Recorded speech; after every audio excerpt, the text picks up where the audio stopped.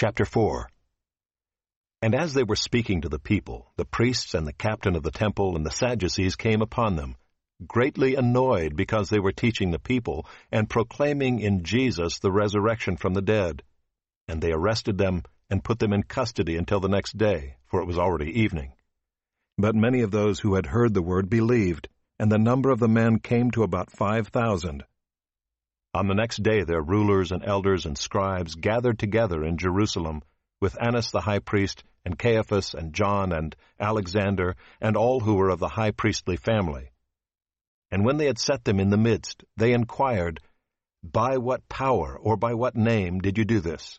Then Peter, filled with the Holy Spirit, said to them, "Rulers of the people and elders, if we are being examined today concerning a good deed done to a crippled man, by what means this man has been healed, let it be known to all of you and to all the people of Israel, that by the name of Jesus Christ of Nazareth, whom you crucified, whom God raised from the dead, by him this man is standing before you well.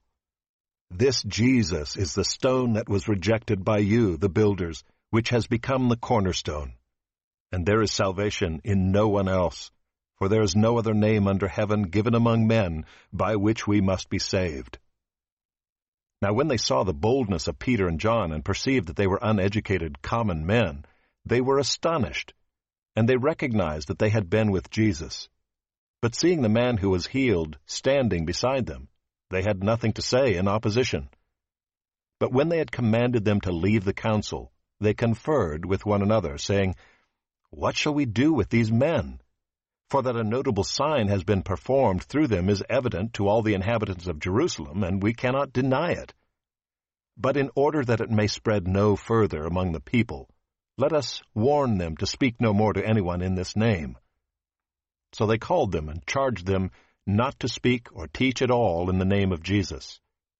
But Peter and John answered them, "Whether it is right in the sight of God to listen to you rather than to God, you must judge. For we cannot but speak of what we have seen and heard." And when they had further threatened them, they let them go, finding no way to punish them because of the people, for all were praising God for what had happened.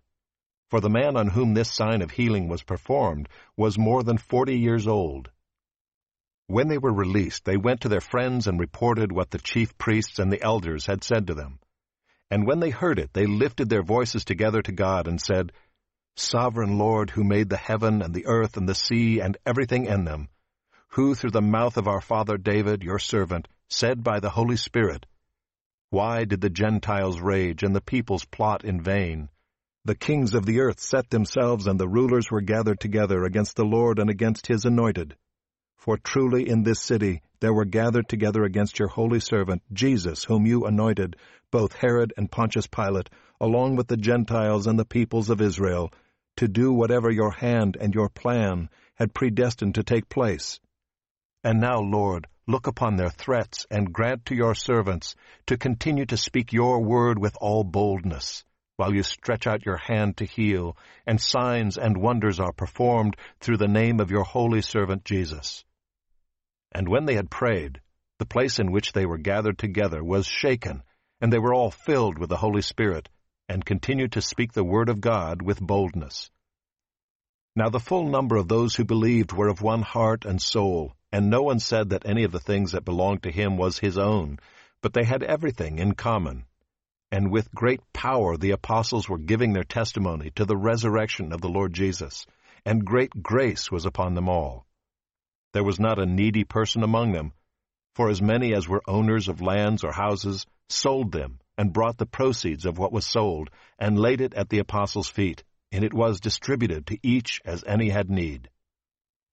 Thus Joseph, who was also called by the apostles Barnabas, which means son of encouragement, a Levite, a native of Cyprus, sold a field that belonged to him, and brought the money and laid it at the apostles' feet.